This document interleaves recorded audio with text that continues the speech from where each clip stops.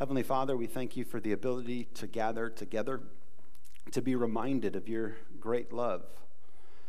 That in song we've already adored you for the great exchange that you were willing to make, that in your love you were willing to protect us. You were willing to send your Son to be a substitute for us, that you were filled with such grace and mercy that your love was willing to do everything that was necessary for our salvation. And we just pray that you would help us to hear all of the words that your scripture gives to us in the context of that great love, that you have wisdom for us, that we don't have ourselves, and that we can trust what you say and trust that your purposes for us are good and kind. We thank you for hearing our prayers, that we can pause and address you directly without any intermediary, because of what your Son was willing to do for us. And as we go through the Gospel of Matthew and seek to learn all that your teaching says about prayer and what it's like to commune with you, we just pray that you would help us to know you deeper and better, to grow in our trust and our confidence of following after all that you ask of us. And I do pray for a special measure of your grace this morning, as there's a bit of a strangeness in what your Son taught in the Sermon on the Mount that to our natural ear we can have a resistance toward or a misunderstanding of. And so we ask for your grace to even receive the words that you would have for us. In Jesus' name we pray. Amen. I invite you to take a Bible and to open it to the Gospel of Matthew, where this morning we'll be in chapter 5. And if you're just visiting us today, we are, as a church family, opening the year by going through the Gospel of Matthew with a specific focus on all that it teaches, specifically or by example, on prayer. And in Matthew chapter 3, we learned about the role of repentance and prayer in entering into the kingdom. Last week, we considered what the scripture says about fasting and prayer as Jesus went into the wilderness and committed to an intentional time of fasting in preparation for a testing that would come his way. And his ministry then, after he came out of the wilderness, only grew. And at the end of chapter 4, if you want to simply look back a few verses, in verse 23 of chapter 4, you'll see how quickly now the good news of this king and his kingdom had begun to spread. And it says, "And he went throughout all Galilee, teaching in their synagogues and proclaiming the gospel of the kingdom, and healing every disease and every affliction among the people. So his fame spread throughout all Syria, and they brought him all the sick, those afflicted with various diseases and pains, those oppressed by demons, those having seizures and paralytics, and he healed them. And great crowds followed him from Galilee and the Decapolis, and from Jerusalem and Judea, and from beyond the Jordan. And seeing the crowds, he went up on the mountain, and when he sat down, his disciples came to him." And so this morning now we're just going to read two sections of this sermon, but we're going to be in the Sermon on the Mount over the next 4 Sundays. And it is a challenge always to, in any bit of communication, to try to make sure we listen all the way through. And there is a sense in which it would be helpful just to read the whole Sermon on the Mount 4 Sundays in a row, but in the interest of time, we're just going to read it in chunks, but invite you to read all of it, to see that it all goes together and it helps explain itself. But we're going to now read verses 2 to 12, and then we're going to jump ahead to verse 43. So Matthew chapter 5, verse 2. "And he, Jesus, opened his mouth and taught them, saying, 'Blessed are the poor in spirit, for theirs is the kingdom of heaven. Blessed are those who mourn, for they shall be comforted. Blessed are the meek, for they shall inherit the earth. Blessed are those who hunger and thirst for righteousness, for they shall be satisfied. Blessed are the merciful, for they shall receive mercy. Blessed are the pure in heart, for they shall see God. Blessed are the peacemakers, for they shall be called sons of God. Blessed are those who are persecuted for righteousness' sake, for theirs is the kingdom of heaven. Blessed are you when others revile you and persecute you and utter all kinds of evil against you falsely on my account. Rejoice and be glad, for your reward is great in heaven, for so they persecuted the prophets who were before you. And now jumping to verse 43. You heard that it was said, you shall love your neighbor and hate your enemy. But I say to you, love your enemies and pray for those who persecute you, so that you may be sons of your Father who is in heaven. For he makes his sun rise on the evil and on the good, and sends rain on the just and on the unjust. For if you love those who love you, what reward do you have? Do not even the tax collectors do the same? And if you greet only your brothers, what more are you doing than others? Do not even the Gentiles do the same? You therefore must be perfect, as your heavenly Father is perfect. And that's where our reading will conclude. So here we come now to Jesus explicitly teaching on prayer. And the first time that the word prayer is used is in verse 44. And it's the basis of the title for the message, when Jesus says, pray for those who persecute you. And when we hear that, I think it's a natural response to be intimidated by that. And to say, wait a minute, what did you just say? Did I hear you correctly when you said what I thought you said, to pray for those who persecute you? It begins with the broader, more general command of having love toward our enemies. Love and compassion for those who are, if you will, on the other side of something than we are. And then it gets more specific when it says, well, how do we love our enemies? Well, one of the ways we do that is to pray for, and not just those who might be on the opposite side of something as we are, but those who are actually against us in what we are for. Those who are actively persecuting or harassing us. And for Jesus to say that we, as his followers, are to pray for those who persecute us. And then when he goes on to clarify a little bit further and then say, yes, just be perfect as your heavenly Father is perfect. If you're an honest human being, if you didn't already feel like you couldn't do it in verse 44, by the time you get to verse 48, you should be like, okay, I don't even know if I should try. I can't be perfect like my heavenly Father is perfect. So what is Jesus saying? What point is he driving home? Well, one, the word perfect in Scripture can have a couple of different meanings to it, and often we think of perfect as without any flaw or without any mistakes. And that is one way you can use the word perfect, completely pure. Another way you can talk about something being perfected is when something has to take place over time. It's not perfect until it's been completed or done. And so if you put something in the oven to bake and you're checking on it and you're wondering, is it done yet? And you might check in halfway and say, well, it's not done yet. That doesn't mean something wrong has happened, but the work that's supposed to take place has not yet been completed. And you shouldn't pull it out and start eating it until it's been cooked all the way. And so when it comes out and it's fully cooked, you might, in that sense, say it's perfect. Enough time has happened, and what was begun has now been completed. And then another way that we can think about something being perfect is that sense of being pure, that it is what it is all the way through.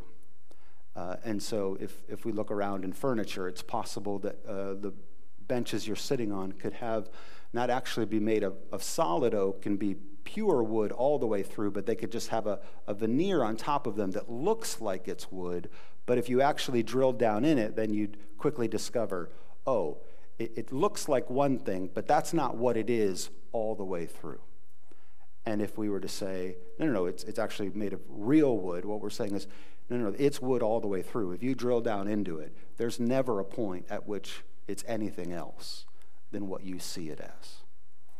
And when Jesus is telling his disciples to think of their heavenly Father in his perfection, it's good for us to listen to everything he says, especially in this second paragraph that we read, about the perfection of the Father, that he is in greater detail, explaining to the whole world and what he means by this God to whom we are praying. And so this is what he says that I find helpful for all of us. But I say to you, love your enemies and pray for those who persecute you, so that you may be the sons and daughters of your Father who is in heaven, for he makes his sun rise on the evil and the good, and sends his rain on the just and the unjust.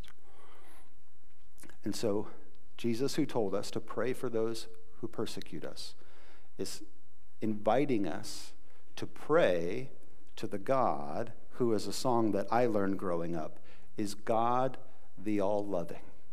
I don't know if you learned that hymn growing up, but there was a hymn I sang growing up called God the All-Loving is my Redeemer. And God the All-Loving has loved me.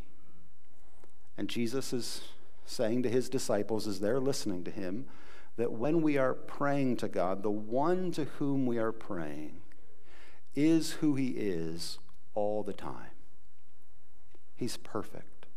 He is all-loving in everything that he does. And so in the Gospel of John, we get explicitly that for God so loved the world that he sent his only begotten Son, that whoever would believe in him would not perish but have everlasting life. That God created this world in love. That God has sent his Son to redeem this world in love. That even God one day, when he brings an end to sin and wickedness in this world, will do it controlled in love. He is never unloving. He is love. And we can trust him and his actions. And so he says he generally has this love where he makes the sun to rise on the evil and the good, and he sends the rain on the just and the unjust. He is always loving. There is an enemy, there is a wicked one, there is a devil.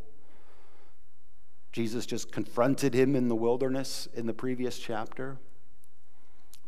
But our loving Heavenly Father is the same loving Heavenly Father to everyone in all circumstances. He's not a loving Heavenly Father to some and a different character and a different person to other people. He's not truthful in one area, but goes around lying and misleading in another area. Who he is, he always is all the time. And that's who we're praying to. That's who Jesus is inviting us to pray to and to be like as he's calling us to love those who persecute us, to love our enemies, and to pray for them in a general way. To not simply love those who treat us a certain way, where love is then always transactional, and so we only give it if people give it back to us.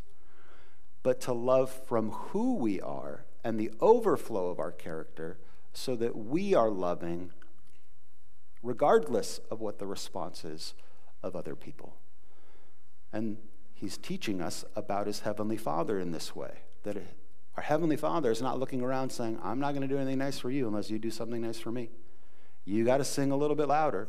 You've got to give a little bit more money. You've got to do, if you want me involved, you have to do all these things to earn my love. No. Jesus could not be more opposed to that view of his Heavenly Father. He's like, his Heavenly Father, who he knows intimately and personally, overflows with love. And in his love, he is generous. In his love, he takes the initiative. In his love, he pursues reconciliation.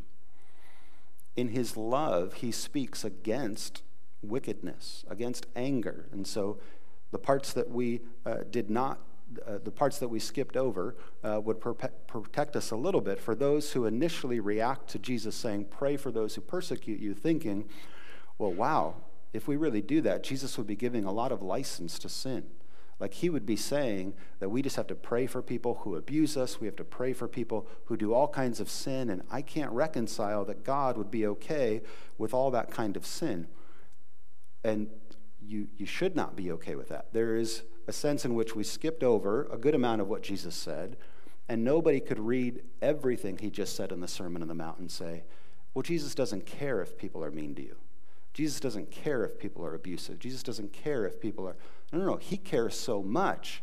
If you were to go back and read everything that Matthew 5 said, you would see how seriously he takes lust, how seriously he takes anger and violence, and how much in his love for the world he wants us to stop doing those things. He wants us to be protected from those things because he loves us. He desires righteousness within us and righteousness within the world around us.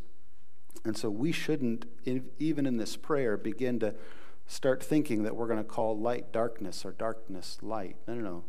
There is a good, there is evil, there is love, there is a hatred. And the Bible does not confuse those categories. Jesus actually telling us to love our enemies is acknowledging we have enemies. There are people who are opposed to us. Praying for those who persecute us is another way of giving voice to the fact that there is harassment in this world. There are wicked things that happen. There's deceit and deception and lying, and we don't have to minimize that in any way, and we don't have to justify it. But his call for us to pray for those who do that in spite of that wickedness is calling us, what he says is primarily to a greater understanding of who he is and praying to God, the all-loving one, to learn what it's like for us to go about our day and go about this world and not treat people on the basis of how they treat us simply transactionally, but that we ourselves would be loving and that everything we do would flow from a heart of love, and that we would exhibit that heart of love in each and every circumstance that's presented to us. And then, when we also consider how would it be possible for us to have this kind of love that he has for us, we would come to that place not only in recognizing that he has this love for us, but that we're praying to God, the all-satisfying one, for each and every one of our needs. And that's where we come back to the Beatitudes at the very beginning of the sermon that he gives. We can get to a place of praying in spirit with our Heavenly Father with overflowing love, not only if we see him as the all-loving one, but if he is for us the all-satisfying one. And so when Jesus says at the beginning of the sermon, "Blessed are the poor in spirit, for theirs is the kingdom of heaven. Blessed are those who mourn, for they shall be comforted. Blessed are the meek, for they shall inherit the earth. Those who hunger and thirst for righteousness, they shall be satisfied."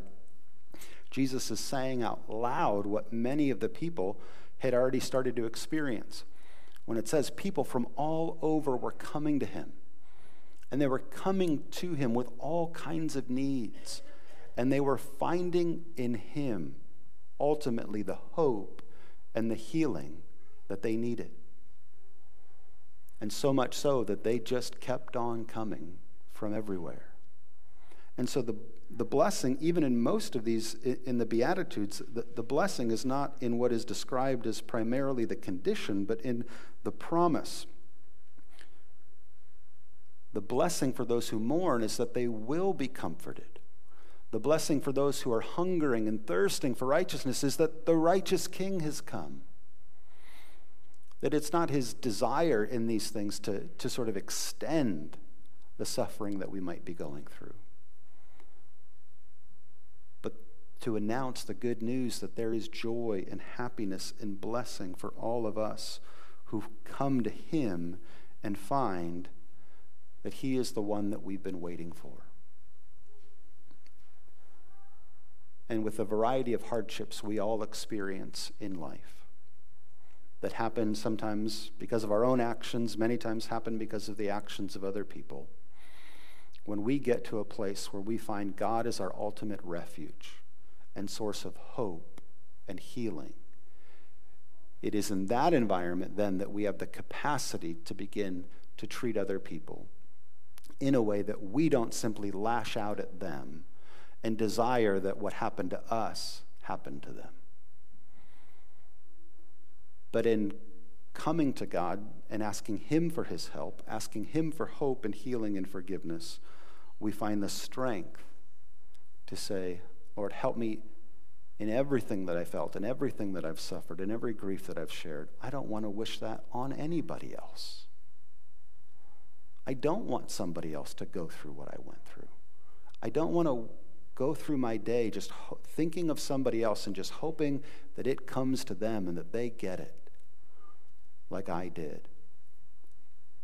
In being open and honest about the hurt and the pain that we've suffered, and seeking a sense of healing and hope from God and him alone, he wants us to then have that capacity to not spend our days in bitterness, in fits of anger, in jealousy and rivalry, in what Galatians 5 describes as the works of the flesh. But that if we're truly satisfied in God and his love for us, and the way that he and he alone can bring healing to the hurt that we've gone through, that he gives us the ability and the capacity to, when the Bible says to love other people, it doesn't mean just to have positive emotions or feelings for them. It means to will their good. We think of love mostly, when we hear the word, we think of it as emotions. And so you can't control your emotions. You might see somebody and have a reaction, or you might go to a place and have a way in which your emotions are affected because it's a place that something really bad happened. You and I can't just decide in our minds to control those things. And that's not what Jesus is talking about. To love other people and to pray for them is to will for them ultimately what is good for them. To desire that they get not what's coming to them, but what they need the most. And so I think that's why the initial encouragement that we need to look at the whole Sermon on the Mount together instead of breaking it up in its parts, is because it continues to go on and tell us, if we ask, well, what should we pray for them? Well, we should pray for them everything that he taught us to pray. And so we're praying to God the all-loving, we're praying to God the all-satisfying one, and we should be praying as he taught us to pray. And if you're saying, well, what does he teach us to pray? Well, that's where we get into it in chapter 6. We'll be there in a couple weeks, so we can't go through it in its detail. But he teaches us a prayer that any one of us should be able to pray over other people. That God, would you help that person hallow your name? Would you enable your kingdom to come and your will to be done in their lives or in that situation? Would you bring your righteousness to bear? Would you help them seek the forgiveness of their sins? And would you help them become the kind of people that forgive other people because they know how much they've been forgiven? Would you help them resist temptation? Would you help them say no to the devil so that they don't continue to do whatever it was that they did? Those are the kind of prayers where we can offer to other people, whether we know them or not, because they're consistent, we believe, with what our Heavenly Father has taught us to pray for ourselves and for the whole world. And this is challenging. To me, this has been a difficult passage to read all week. Do I really believe that God is all-loving in all circumstances? And have I received from him the healing and the hope that can only come from him that enables this kind of love? That I feel safer with him than with anybody else. And so when even something like praying for those who persecute you sounds strange, I don't run from it, but I lean into it to say, what are you trying to tell me? I think you know what's best for me. You're the one who created me. You're the one who sent your son for me. And so what is it that you're trying to say? We had a situation just a few weeks ago in our own home where our kids had gone down the street and were playing with other kids. And when they came home, we discovered that everything had not gone as well as we were maybe hoping. And everybody did not come back smiling and happy and excited to tell us about everything that happened like it usually did. And only 2 of our 3 kids came home. And so then we're like, uh-oh. And we're starting to get a little bit of the story of what's taken place. And then I was sort of debating and hesitating, how quickly do I run after the one who hasn't come home? Because this is at night, it's cold, and it's dark. And so I waited a little bit, hoping that there's just going to be like a 10-second delay, maybe just a little bit longer of a delay. And then I realized, no, I have to go outside and find out what direction this kid has gone. And thankfully, as soon as I got outside, he was standing on the other side of the street looking at our house. Because I didn't know if he went the other direction and how far I'd have to go. But what grieved me the most was that with whatever potential guilt or shame or fear he might have about punishment, I don't ever want one of my kids to think it's safer or better to be anywhere else than my home. I don't want them to think there's anywhere else on the planet that is better for them than in our home, with whatever they've done. That whatever things we're trying to encourage them to do and whatever behaviors we're trying to encourage them not to do, that all of that is flowing from love. And we're imperfect people, and so we mess it up ourselves at times and need to say we're sorry at times, but that they would experience an environment in which what they know primarily and as the controlling thing in all other things is love. And our Heavenly Father is like that, and we need to have that view as Jesus continues to teach, and he talks about Israel. He says, do you know how many times I would have gathered you together and you didn't listen? Do you know how many times he's invited us to follow after him? He showed us the way that his purposes for us are good and kind if we were willing to receive it. Because here's the thing, as the gospel story unfolds, our hope rests in our Savior's willingness to pray for those who persecuted him. As strange as this might feel for us, by the end of the gospel, we're confronted with the reality that Jesus himself prayed for those who persecuted him because his love for them was so great. And our hope, our healing comes from that great love, from that great God who cares about us in this kind of way. So I'd like to read the very same passages that we've read, the beginning of the sermon, the beginning of chapter 5 and the end of chapter 5, but just from a paraphrase. This is Eugene Peterson's paraphrase called The Message. And so just listen to it again, said a little bit differently, but hopefully now with a lot more context. You're blessed when you're at the end of your rope. With less of you, there's more of God and his rule. You're blessed when you feel you've lost what is most dear to you. Only then can you be embraced by the one most dear to you. You're blessed when you're content with just who you are, no more, no less. That's the moment you find yourselves proud owners of everything that can't be bought. You're blessed when you've worked up a good appetite for God. He's food and drink in the best meal you'll ever eat.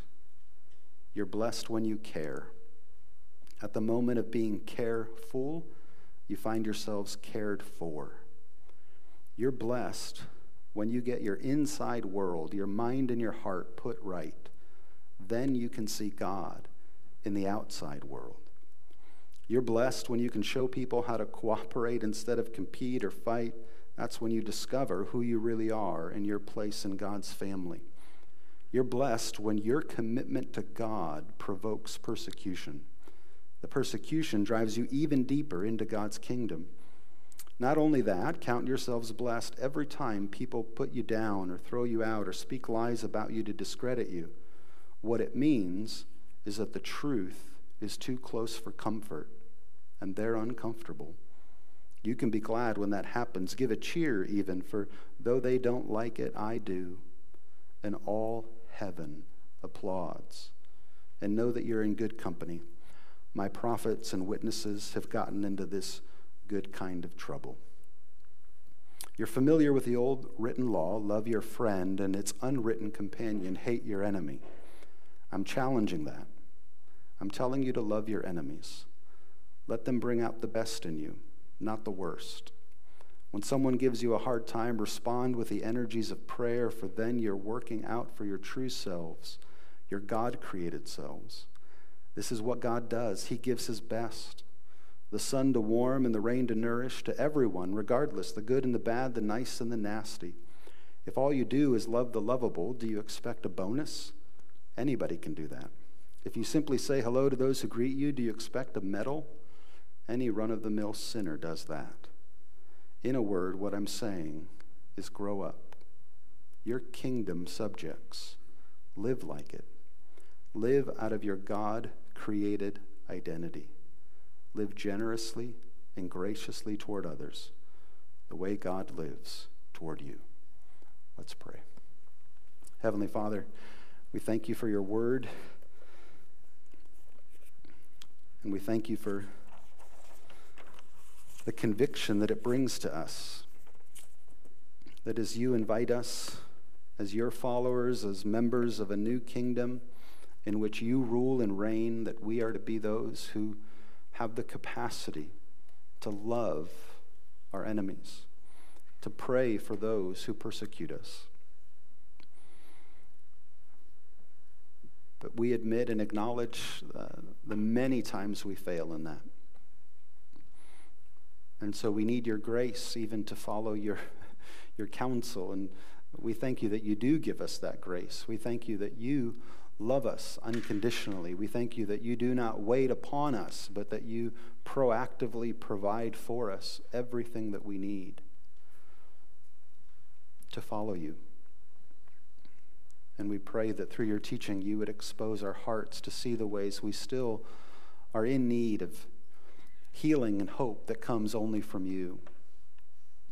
The ways that we are still waiting to experience the blessing that you have pronounced, that those who hunger and thirst for righteousness will be satisfied. God, would you please satisfy our hearts? Would you show us that you are ultimately what we long for, so that we can be free to love the way that you've called us to love?